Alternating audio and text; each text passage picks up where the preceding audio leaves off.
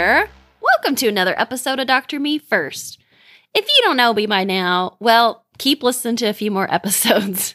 You will get the super sassy Dr. Erin Wiseman. I'm just so glad to be here. You know, I'm a colleague in medicine.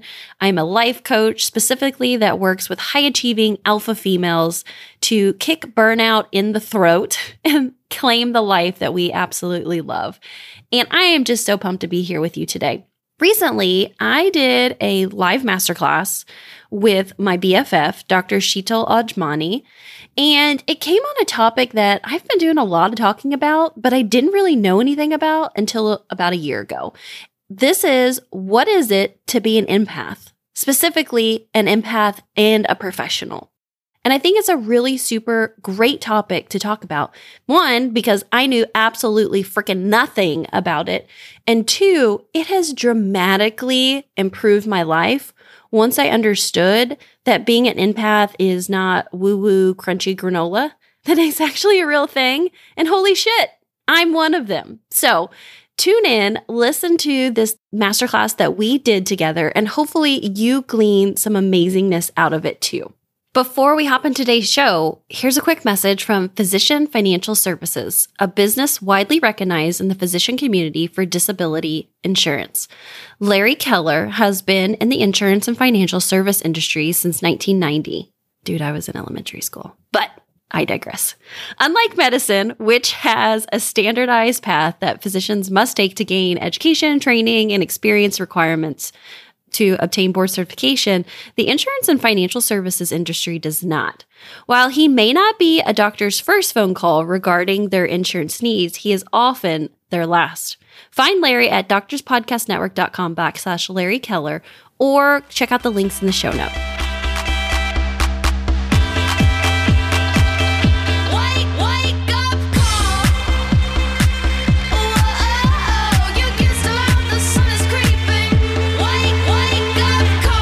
So I have to introduce you to our co-host guest today. She is a best-selling author. She is a Ayurveda yoga instructor, teacher, all in that. She is a Reclaim Your Radiance coach.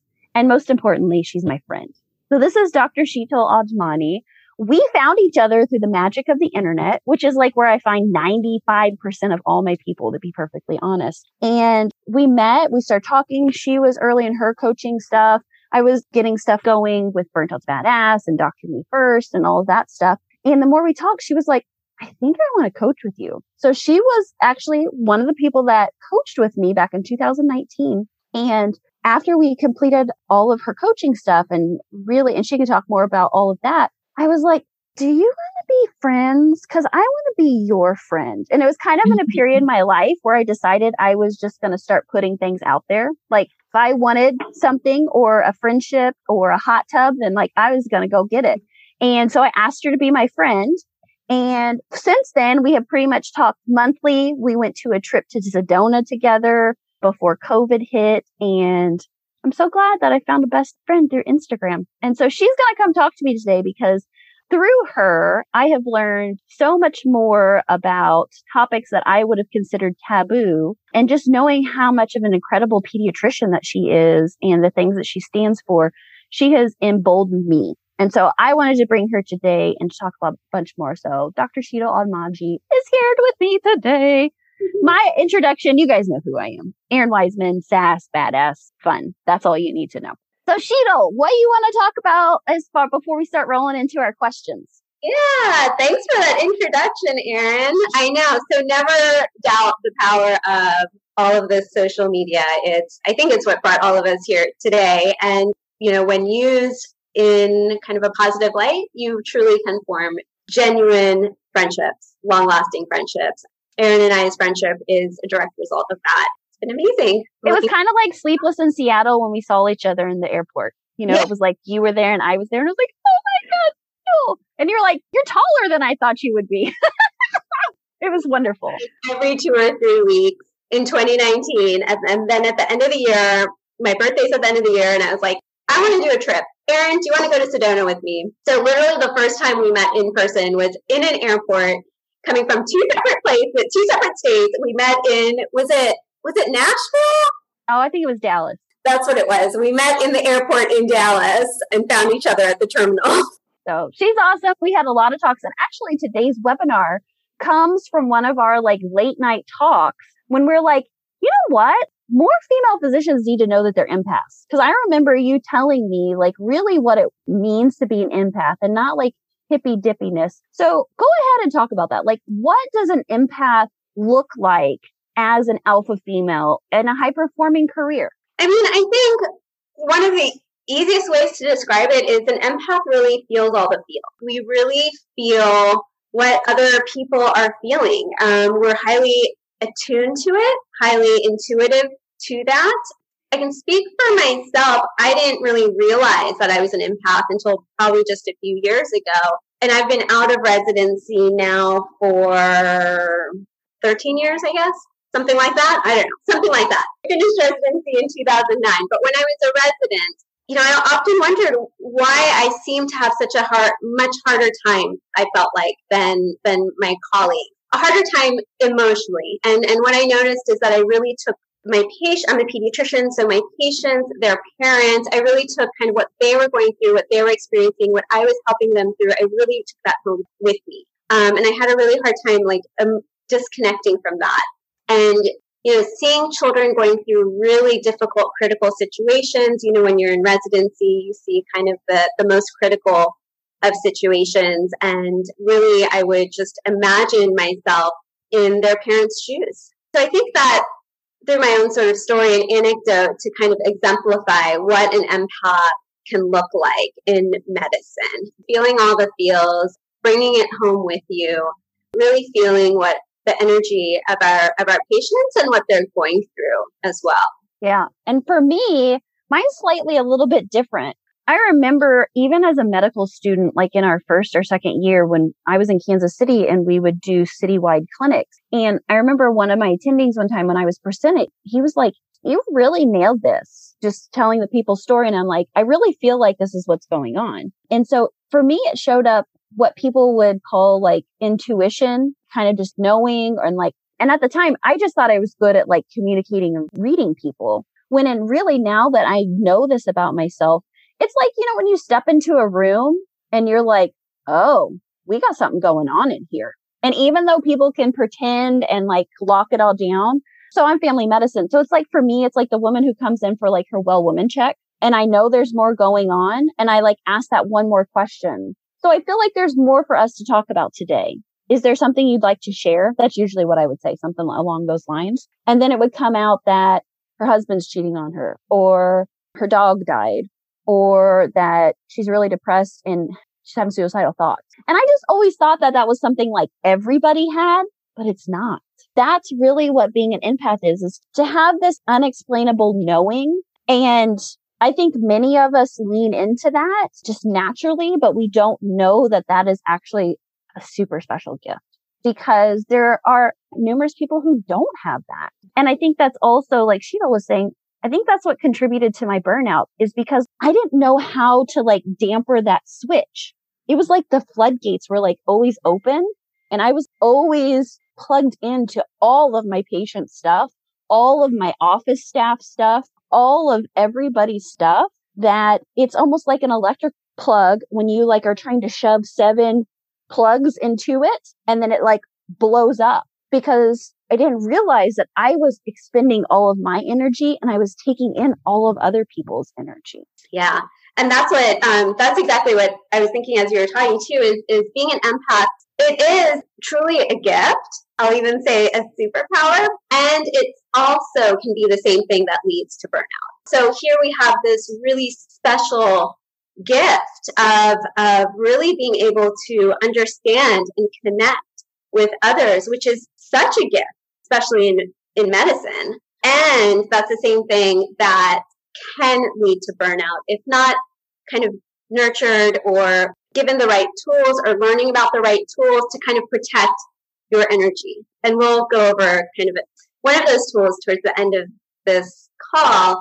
But that's basically the journey that I've been on since residency, since when I was having a hard time, was exploring kind of all of these tools to help protect my energy when I do go to the office, so that rather than my energy being completely drained, I still have something left for me when I come back home. 100%. And I think that's super important. And that's what's led to kind of me exploring these tools of yoga and Ayurveda that Erin mentioned that I have through my Reclaim Your Radiance programs as well. But really kind of gathering these tools to protect that and nurture that superpower that it really is a gift. It really is a superpower. Yeah. And what's been really helpful for me is coaching, because what I didn't realize is just where my head was going. There was an undercurrent of being an empath that was directly related with how I was acting and how I was thinking and how I was moving about in the world. So I feel like this, I'm going to call it like revelation, because I really feel like it has been for me. This revelation not just didn't double how I operate in the world, it was exponentially helped me see like, oh, no wonder I'm thinking these thoughts like everything sucks, because the energy around me right now in the ER, everybody is admitting is like negative, nasty, toxic energy. And then when I could get, and then I'm like, oh, so it's not all about just changing my thoughts. I got to change some of this external shit as well. So anyway. Real quick, Erin, also just looking at the field of medicine and how it's changed. You know, we were chatting a little bit before we started the recording of over the years, kind of how medicine has changed. It used to be that you really could, you know, you're in a field like Erin and I, family medicine or pediatrics, where you had this extended amount of time with each patient. And so you are only seeing a certain number of patients each day, whereas now the way the field of medicine has evolved, where we are seeing patient after patient after patient, just one after another, we're constantly around so much energy, so many different people's energy, much more than we would have been if we were practicing medicine 20, 30 years ago, right? And I think my friends who are hospitalists, if you're in the OR, you know, you're changing from one room to the other. No wonder we feel overwhelmed and exhausted when we've bumped into likely hundreds of people a day. Exactly. Let's talk about a little bit how we've learned to balance the traditional versus the woo. Because I think some people think if we get too far deep into this, then we're going to lose our credibility as MDs and DOs. And then talk a little bit to what I know you do a lot with is balancing like masculine and feminine. So we'll do that the second question. But the first part question is talk about how you've learned to balance your allopathic side with your holistic side. Yeah. So for me, I think balance has always been such an important part for me, something that I just always knew I needed and always knew I valued. And it especially came to light during residency when I was experiencing burnout. You know, when you hit these kind of crises moments, I recently was reading a book and they said crisis means to sift, to let everything else go so that only the most important remains. And when you hit these crises moments, you have to kind of look at and let go what isn't serving you and find those things that will serve you and find those things that will help you get you through. And for me, part of it is that I come from a family where my culture is, you know, where the origins of yoga and Ayurveda stem from India. And so I've always had an interest in that, but especially during that difficult time, I really turned to those tools. So yoga practices, meditation, prayer. And so it was very experiential for me. And that's how I started to find that balance, was just exploring what I needed in the moment and adding those pieces to my life. And I saw how powerful those were. Once I finished residency, through that experiential learning of my own, I knew what sort of job I would want right out of residency to help maintain that sort of balance in life. And I just continue to explore that, these Eastern traditions. And I feel like both are needed, the allopathic side as well as these Eastern healing traditions. Both are needed and both have a place. So I don't think that, you know, going one way 100% or going the other way 100% is ideal. I actually do think that there's a place for both and combining them both. And what's really interesting also is about a lot of these Eastern healing traditions, yoga, Ayurveda, traditional Chinese medicine. There's a lot of now in the recent, you know, past decade, I would say, there's a lot more research, scientific research also coming to provide evidence-based knowledge to us that this works, right? one of my first Ayurvedic teachers was also an MD. And he said that medicine is evidence-based practice. Ayurveda, or these yogic traditions, are practice-based evidence. It's just these have been around for over 5,000 years. And that many people have gone through and used these practices and found benefit, and they still hold true today. Yeah, absolutely. So you guys know I'm a DO, so I'm already a little off color. And I'm proud of it, to be perfectly honest. And so for me, balancing the traditional and the woo was really allowing myself to be both. Because for so long, I felt like in order to be a good doctor, in order to show everyone, whoever everyone was, to show everyone that I needed to act and be a certain way. And when I finally gave myself permission to be like, be both, it's fine. That doesn't make the other one less. Sheila's talking about splitting the middle. It's not 100%, 100%. That's why I realized that like, that's the special sauce. That's the recipe. And I don't know. I just felt a lot of pressure for so long is like that I really needed to conform.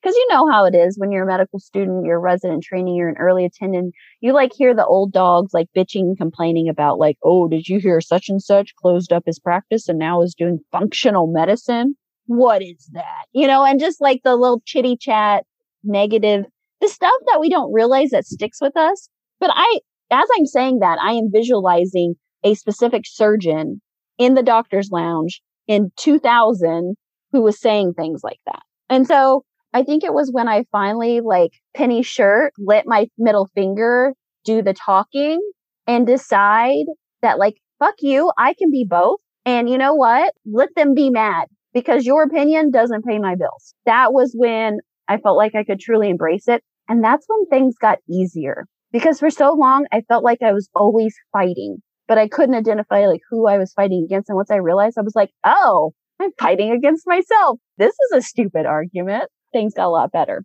So let's get into the tangible takeaway because I think that's so important. I see a lot of head nodding, so I think we're on the right course with all of you. But I want to say, so Sheetal introduced me to this shielding bubble exercise back in 2019, so much so that I now teach pretty much everybody that I coach who I identify as an empath this exercise. And so Sheetal, take it away and give us like a brief summary, talk about it. And then if we have some time, let's actually see if we can try to do it. Sound good? Yeah. So this has been a really helpful practice. I've been doing it for years. I kind of formally learned it as this sort of bubble meditation in 2019, but I was doing something similar well before that, probably since residency, of kind of imagining yourself in this protective shield. And Erin, I know you have something else that you imagine. Is it? Okay, my dad is a huge Star Trek fan. I remember watching Star Trek since I was a little kid. I always think about the USS Enterprise, you know, the blue shield that's like Jean-Luc Picard would be like, shields up, and they would go. So that's what I think about with my shield is Star Trek. But anyway, I divert. Yeah, no, thanks for sharing that because I wanted kind of you to hear too that there's like different ways that this shield can look like for everyone, right? But kind of just imagining this sort of protective shield, and you get to decide what gets through that shield and what doesn't, and kind of taking that and imagining that when you go into whether it's your job, whether it's showing up in a certain relationship. Whatever it may be, kind of taking that and knowing that you can protect your energy, your space, which is really, I know that this word energy can sound kind of sometimes really kind of woo and out there too. But really, what is that? I mean, that's like your mental, your physical, your emotional energy. So kind of thinking of it in that tangible way as well. So this bubble meditation, which I learned of kind of thinking about it this way just in 2019, I want to just kind of lead you through it, maybe just a few minutes. So it's kind of like a meditation. Just make sure that you're seated somewhere comfortably. I know this is being recorded and it's going to be a podcast. So if you're listening to this in your car, like I often listen to podcasts in the car, focus on driving. You can always come back to this and do this later and you'll at least kind of have an idea for it. So find a comfortable seat and then just rest your hands on your lap or on your knees and close your eyes. If closing your eyes doesn't feel comfortable right now, Then just gaze softly at a spot on the floor, just so that your gaze is kind of focused and soft.